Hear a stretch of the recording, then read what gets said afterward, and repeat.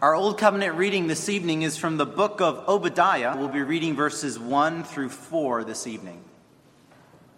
This is the word of the Lord. The vision of Obadiah. Thus says the Lord God concerning Edom. We have heard a report from the Lord, and a messenger has been sent among the nations. Rise up, let us rise against her for battle. Behold, I will make you small among the nations. You shall be utterly despised. The pride of your heart has deceived you, you who live in the clefts of the rock, in your lofty dwelling, who say in your heart, who will bring me down to the ground? Though you soar aloft like the eagle, though your nest is set among the stars, from there I will bring you down, declares the Lord. Keep your finger with me in Obadiah, as that will be the primary portion of God's word for this evening's sermon. Turn with me to our New Covenant reading in Luke chapter 1. Luke chapter 1 will be reading verses 46 through 55. This is the word of the Lord. And Mary said, My soul magnifies the Lord, and my spirit rejoices in God my Savior. For he has looked on the humble estate of his servant. For behold, from now on, all generations will call me blessed. For he who is mighty has done great things for me, and holy is his name. And his mercy is for those who fear him from generation to generation. He has shown strength with his arm. He has scattered the proud in the thoughts of their hearts. He has brought down the mighty from their thrones and exalted those of humble estate. He has filled the hungry with good things, and the rich he has sent away empty. He has helped his servant Israel in remembrance of his mercy, as he spoke to our fathers, to Abraham, and to his offspring forever. Turn with me, if you would, back to Obadiah. When God speaks to us, we have to sit up and take notice, don't we? We can't just lean back and be passive observers, you know. Imagine someone just sort of kicking back in an easy chair. God's speaking. That's nice. That's not how it works, right? When God speaks, we actually have to listen. God himself is speaking to us. And for the people of God, the reason that we sit up and listen is because when God speaks, it is for our teaching, for reproof, for correction, for training in righteousness. When God speaks to us, our lives, our actions, our thoughts, our very being is affected by what God says to us. I think we can all understand that pretty well, right? Let me ask you something that's a little bit more terrifying. What if God were to speak against you? What would that feel like? But that's exactly what happened to the people of Judah and Israel, wasn't it? They had wandered far from God. They had turned away from his law. They had rejected his ways. They had followed after idols. They did not believe in him. They refused to respond to his grace with faith. And so God spoke against them. The God who had spoken to them, his laws and his ways, had turned to speaking against them. And he promised them judgment. He brought war and disaster upon them. He expelled them from the land. He sent them into exile. Now, after the fall of Jerusalem in 586 and the exile into Babylon, think of how devastated the people of Judah must have been. They had forsaken God. And now, by all appearances, God had forsaken them. He turned his back on them. Their enemies had triumphed. They might have expected God to be done with them, right? Like, the last thing they heard was God speaking against them. They might have expected that if they heard anything from God again, it would just be him speaking against them more. But God is a gracious God, isn't he? That isn't what happens. Just when it seems that God has forsaken his people, at least from their perspective, he He speaks, but he doesn't speak against them. He speaks to them. And he speaks against their enemies. Now, as we're going to see as we look at this very short book of Obadiah, the fact that God is speaking to his people and against their enemies reveals something about the character and the nature of God. It reveals that he is what he always has been, and that is he is a God of grace, a God of compassion, and also a God of justice. Just a little bit of background to Obadiah. There's actually not a whole lot to say about this book, right? And about the prophet. I mean, we don't know anything more about Obadiah than what we have here in verse 1. He's a prophet. He is speaking a vision from the Lord to the people of God. His name is Obadiah. That's literally all we know about this guy. Doesn't seem like much, but it's actually very important for the people of Israel.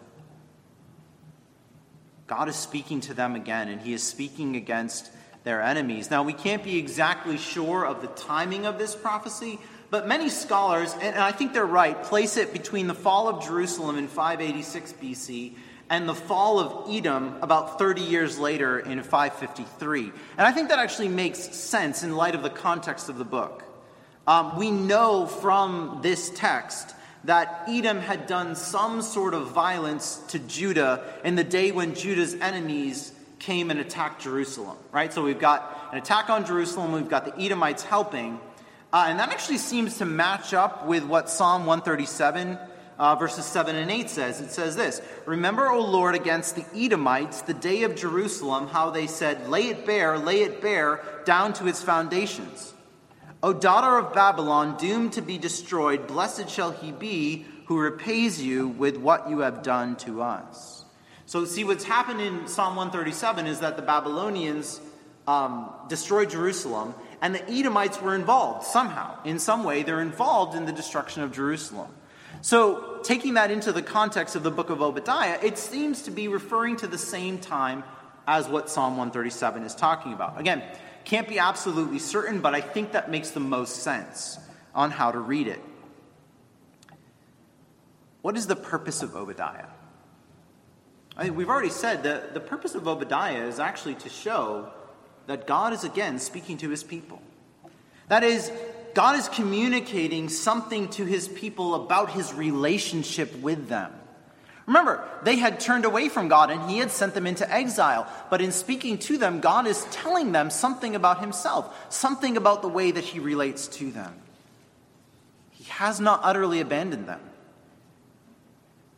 He is speaking to them, and as we will see, he will promise to redeem them.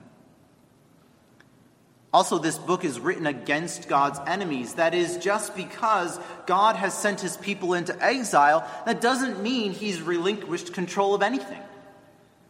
Right? He's not a local deity. Like, you would kind of think that, right? If you conquered a local nation and you conquered their gods, that's what people thought. You know, they would carry off the idols into exile with the people because we conquered the people, we conquered their gods. But God is making it clear he's not that kind of deity. He is still in control of all things.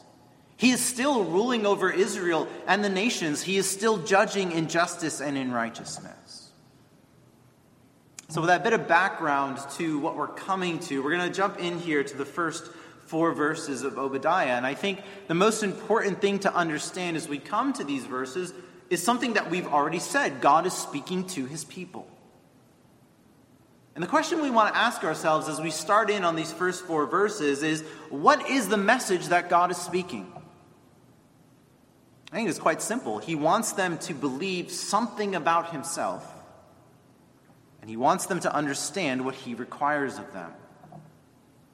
He wants them to understand something about who he is and something that he is requiring of them. I think we could break down these first 4 verses with this phrase: because God is a God of justice who humbles the proud, we must trust in his sovereignty, hope in his promises, and fear him with reverence.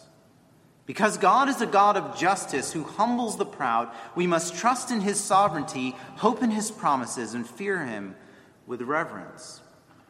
The first thing that these verses teach us about God is that he is just. He is a God of justice. Look with me again here at verses 1 and 2. The vision of Obadiah.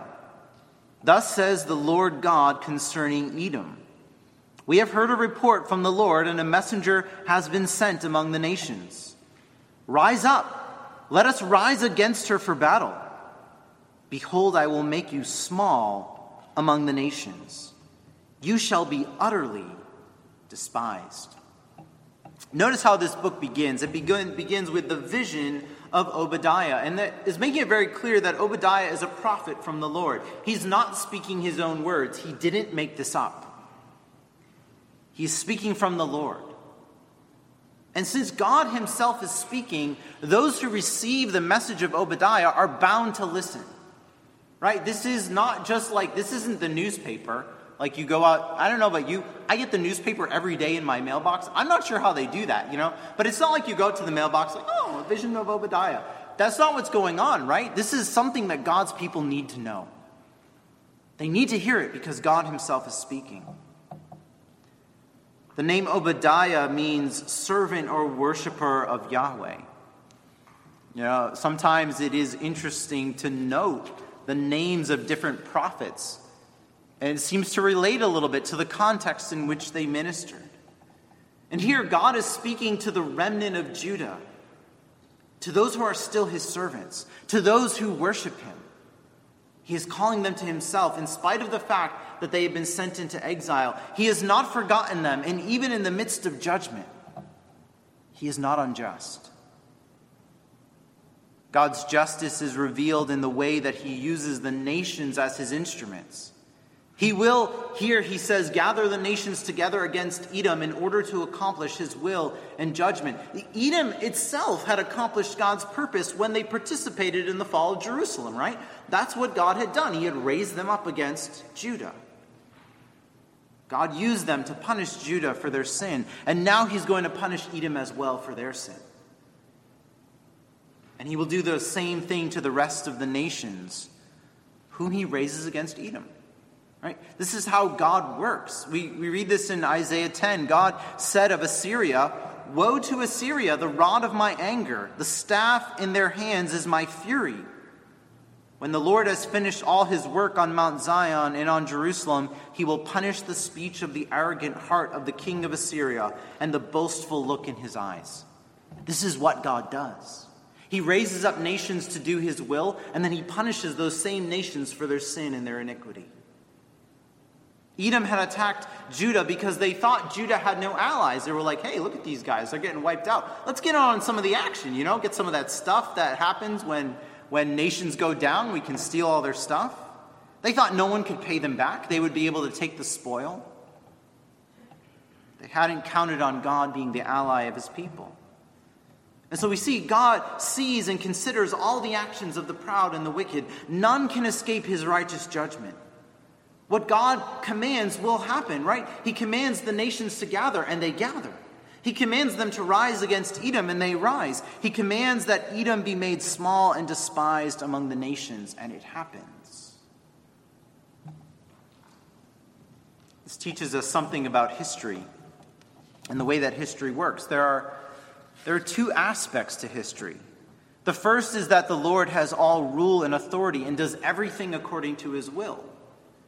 There's a second aspect to history, though, and that is that the nations and their rulers, they don't believe that God is ruling sovereignly over the world. They think that they're advancing their own causes and their own desires and wills. They think they're accomplishing their own purposes. But in spite of their motives, which is to serve themselves, all nations are actually advancing God's purposes. They are blind to this reality. They don't believe that God is doing what he pleases. They think they're doing their own thing. They're completely blind to what God is doing. But here's the thing. We aren't blind to that. We aren't caught by surprise when the nations think that they are doing their own will. We know that God sovereignly rules over all things, that he rules over us, and that he has revealed himself to us by his word. The nations think that God does not see. But we know God does see, and that he will act with justice. As God's people, then, we are called to acknowledge his lordship, to walk in obedience to him. The second thing these verses teach us is that God humbles the proud. He humbles the proud. Look again here at verses 2 through 4. God says this, "Behold, I will make you small among the nations. You shall be utterly despised. The pride of your heart has deceived you, you who live in the clefts of the rock, in your lofty dwelling, who say in your heart, 'Who will bring me down to the ground?' Though you soar aloft like the eagle, though your nest is set among the stars, from there I will bring you down, declares the Lord." Verse 2 starts here with the word behold. It's an exclamation, right? Behold! Sit up, pay attention. God is telling his people, I'm about to do something. Look and see what I'm about to do. And the emphasis here on what God is going to do, in verse 2, the emphasis is actually on the word small. I will make you small, God says to Edom. That's what God thinks of them. They're nothing to him. And that's actually a really bad place to be, right? Like when God says, you're nothing to me, that's bad.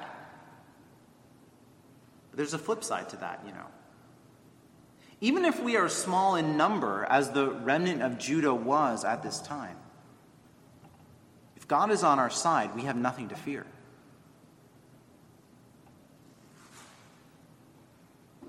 Even if the most powerful nations the world has ever seen set themselves against God and against his people, if God is against them, and he is against his enemies, he will make them small, and nothing will be able to make them stand. God has despised Edom. When God's favor rests on us, nothing else matters. When God despises a nation, all hope is lost. And this is what God is telling his people. Look, I have set myself against your enemies. What can that mean? It can only mean that God has turned to look with grace upon his people again. It doesn't matter how small they are. Their God is for them. Edom asks this arrogant question, who will bring me down? Edom was actually situated in a very defensible area. I think their capital city could only be approached from one side, and that was not an easy way to attack them. They were set up in the mountains. Not an easy thing to do. They really thought they had the military advantage, even though they were a fairly small kingdom. They felt that they could not be attacked. But God himself answers the question and says, I will bring you down. One commentator says these words. He says, in her boast, Edom was looking the wrong way. Being beyond man's reach, she forgot the incomparable greatness of God. She forgot who God was. But here's the thing. God is speaking to his people again and saying, this is who I am. I am still your God. You still belong to me. God is a God of justice, and he will humble the proud. We confess that with our lips, but it's actually time for us to believe that with our lives. The nations are raging around us, no? But they will not get very far. The judge of all the earth will do what is right. We know, brothers and sisters, we know the end of this story. Jesus Christ came and lived and died and ascended into heaven to usher in his kingdom. His kingdom has begun even now. And what do we confess all the time? He will come again with glory to judge the living and the dead, and his kingdom will have no end. Where are the Edomites? I'm not an archaeologist, so I guess I couldn't tell you what's left of the Edomites, but my guess is there's not much. Right? Where are the Babylonians? God himself said that Nebuchadnezzar was the head of gold, that it was one of the greatest, most powerful nations that had ever lived. Where are the Babylonians now? I bet there's nobody alive who traces their lineage back to the Edomites or the Babylonians. I come from the Babylonians. Nobody does that, right? Because they're gone. The most powerful nations in history have all come to nothing. It happened then and it will happen again. The question we have to ask ourselves is, where does our allegiance lie? Are you a part of God's kingdom? Are you a part of this kingdom that will have no end? Because if you make yourself a part of other kingdoms, they will all come to nothing. And if that is true, child of God, if you are part of God's kingdom, then God is calling you to live for his kingdom. To live each day asking yourself the question when you wake up in the morning, what am I going to do today for the kingdom of God? How am I going to serve Jesus Christ today, right here, right now, in what God has called me to do? How am I going to serve him? How am I going to serve him with those 20 minutes on my commute to work? How am I going to serve him while I work faithfully at my job? Show love and kindness to the unbelievers in my life. Show them what it looks like to live like a Christian. How am I going to serve Jesus Christ in those 10, 15, 20 spare minutes that I have before bed at night? These are the questions we want to ask ourselves because we do not belong to another kingdom.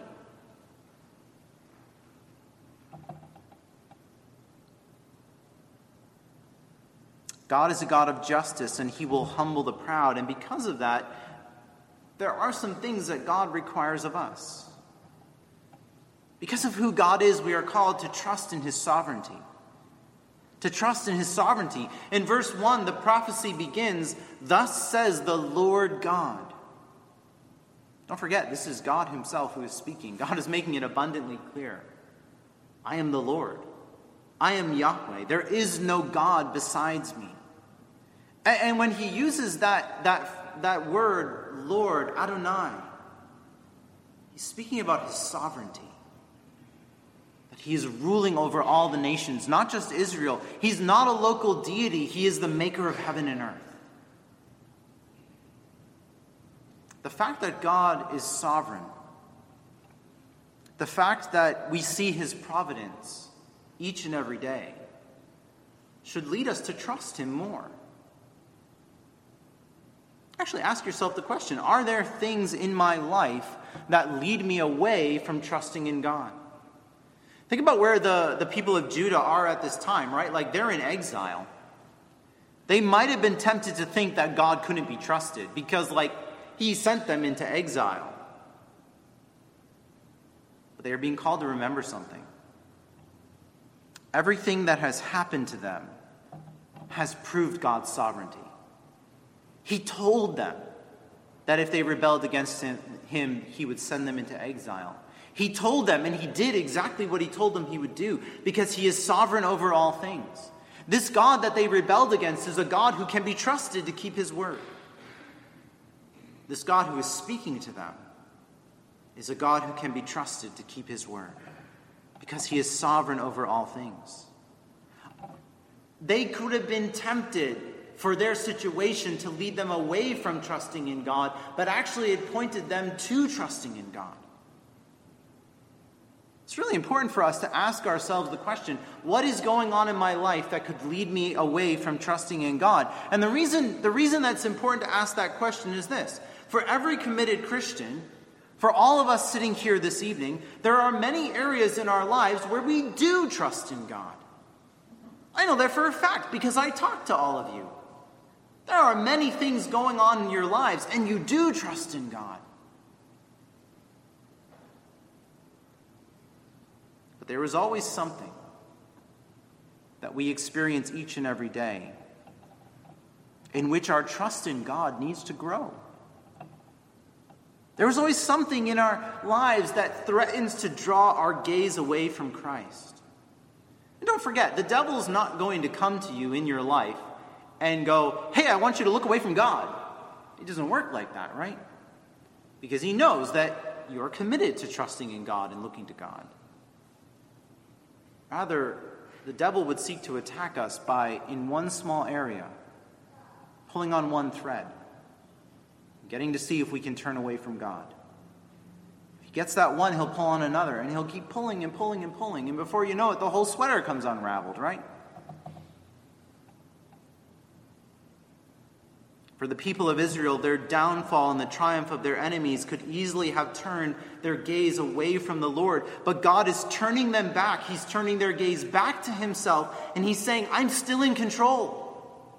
People of Israel, I am the Lord God. Turn your gaze on me. We might ask ourselves, though, how do we understand this, right? Because again, I know all of you. I know that you're trusting in God in many ways. How do we look at our lives and say, what is it in my life that is threatening to draw my gaze away from Christ?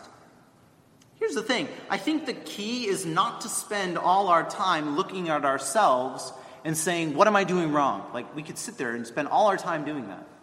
Oh, did I do that wrong? Did I think that wrong? You can't really do that, right? It's not going to work. The key to living in constant trust toward God is to consciously take time every day to turn your gaze on Christ.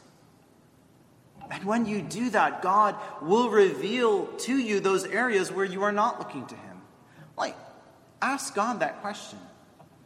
God, what am I doing that is not trusting in you? We talk about walking with God. But I wonder, Christian, are you taking that literally? Right? We talk about this all the time. It's kind of good Christianese, you know? We have a walk with God. Why do we use that language? Because when you walk with someone, you spend time with them. And you listen to them. And you focus on them. You know? I bet if you went for a walk with a friend and ignored them, that they would not be happy. It's just my guess. But see, we talk about walking with God, but in order to walk with God each day, we must turn our gaze day by day on Christ. And the more we do that, the more we will trust him. Because as we see him in his word, as we see him answering our prayers, we will know that he is a God to be trusted. Because of who God is, we must trust in his sovereignty. We must also hope in his promises. We must hope in his promises. See, in speaking against Edom and in promising to bring them down, promising to humble them, they thought they were high, they thought they were untouchable. But God says, no, I will bring you down, even if you are as high as the stars. In promising to do this, God is showing his people something. He's showing them that he hasn't forgotten his promises. In Genesis 12, verse 3, God promised Abraham, I will bless those who bless you, and him who dishonors you I will curse. And in you all the families of the earth shall be blessed. God judged his people for their sin, yes, but he didn't destroy them. Because through them he would bring the blessing to the nations. Through them he would bring Jesus Christ, the seed of Abraham, who would fulfill that promise. God left a remnant, that he would never abandon his people. And also he would keep his other promise, that he would turn against their enemies. And that is exactly what he did. The nations who cursed and dishonored the people of God have all perished, right? Of some of them, we've got nothing left. All we've got are a few lines in some manuscript somewhere. We don't even know what happened to them. Of others of them, what do we have? A few coins, some artifacts, some crumbling ruins. But the people of God, the children of Abraham, are as the sand that is on the seashore for multitude. Because God has kept his promises. In Obadiah's time, the people of God had not been utterly destroyed, just as he promised. He's beginning now to judge the nations who were their enemies, just as he promised.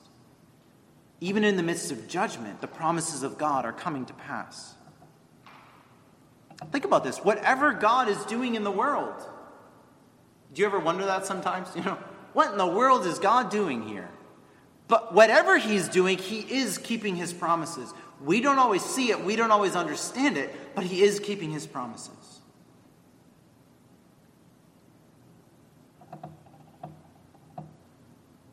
Our hope is in the promises of God, and that hope will never be disappointed. The kingdom of God will cover the earth as the waters cover the sea. We will see God face to face and dwell with him in all eternity. These promises will come true. God has made promises to his people as a whole, but he has also made promises to you as an individual, as one of his children. A sparrow cannot fall to the ground apart from God's knowledge and care, and you are of more value than many sparrows. God himself has promised to care for you. God himself holds you in his hands. Think of it this way. God is not so busy running the universe and governing the nations that he has no time for you. Right? We don't want to think of God like a CEO. I remember the last job I was in, the CEO, he knew everyone by first name, which was kind of cool. It was a small company. He'd walk by your desk and say, hi, how you doing? Check on your week. But you didn't walk into his office. He was too busy. If you were going to walk into his office, you better have a good reason to do that, right? He's too busy to just hang out with you and talk. Sometimes we make the mistake of getting a view of God that way. Like, God, I know you're busy. I know you're running the world. And that's not how our God is. He's our Heavenly Father. He delights to hear your prayers. He delights when you come into his presence to worship him, to praise him, to confess your sin, to give thanks to him, to bring your needs before him. He delights in you. Psalm 138, verse 6, I love this verse. It says, for though the Lord is high, biggest understatement in all of Scripture, right? Though the Lord is high, yeah, he is much higher than we could ever imagine. Though the Lord is high, he regards the lowly. He hears your every prayer. He knows what you need even before you ask. And so hope in the promises of this, your Heavenly Father. Because God is a God of justice who will humble the proud, we must fear him with reverence. We must fear him with reverence. When God sets himself against the wicked, there is no refuge for them. Who can bring down an eagle? Think about the imagery that God is using here. There's not a way to bring down an eagle soaring high in the sky. Who can cast down the stars? But the Lord who governs all creation can judge according to his will, and none can stop him. No one is safe from God's judgment. See, the wicked think that God has forgotten, but they are deceived.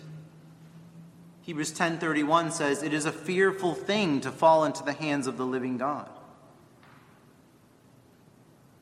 There's a great warning here to all those who refuse to bend the knee to Jesus Christ. But there is hope and comfort for the people of God. Our God is a God to be feared, and that goes for us as well. We are called to fear him, as Psalm 2:11 tells us, serve the Lord with fear and rejoice with trembling. But see, there are different kinds of fear. There is the fear of God's judgment, and that's what happened to Israel, and that's what is happening to Edom, right? But we don't have that fear. Because Christ took all our sin and guilt on himself, he bore the wrath of God for us. We don't fear God's judgment, but we are called to a reverent fear. A fear that knowing the sin and the misery from which we were saved, knowing that we deserve nothing but judgment and wrath, knowing all this, we are to have a reverent fear that desires to serve and please God as our Master and Lord. God is our Father, and he's also our King. We are bound to obey and to serve him in all of life. This God who judges the wicked and casts down the proud is not to be dishonored or ignored. And because God has sent his Spirit into your hearts, whereby you have been taught to cry, Abba, Father, this same God, who is your Father, is to be feared and loved and obeyed. Our God is to be trusted for his sovereignty. He is to be hoped in because of his promises. He is to be worshiped and obeyed with reverence. Amen.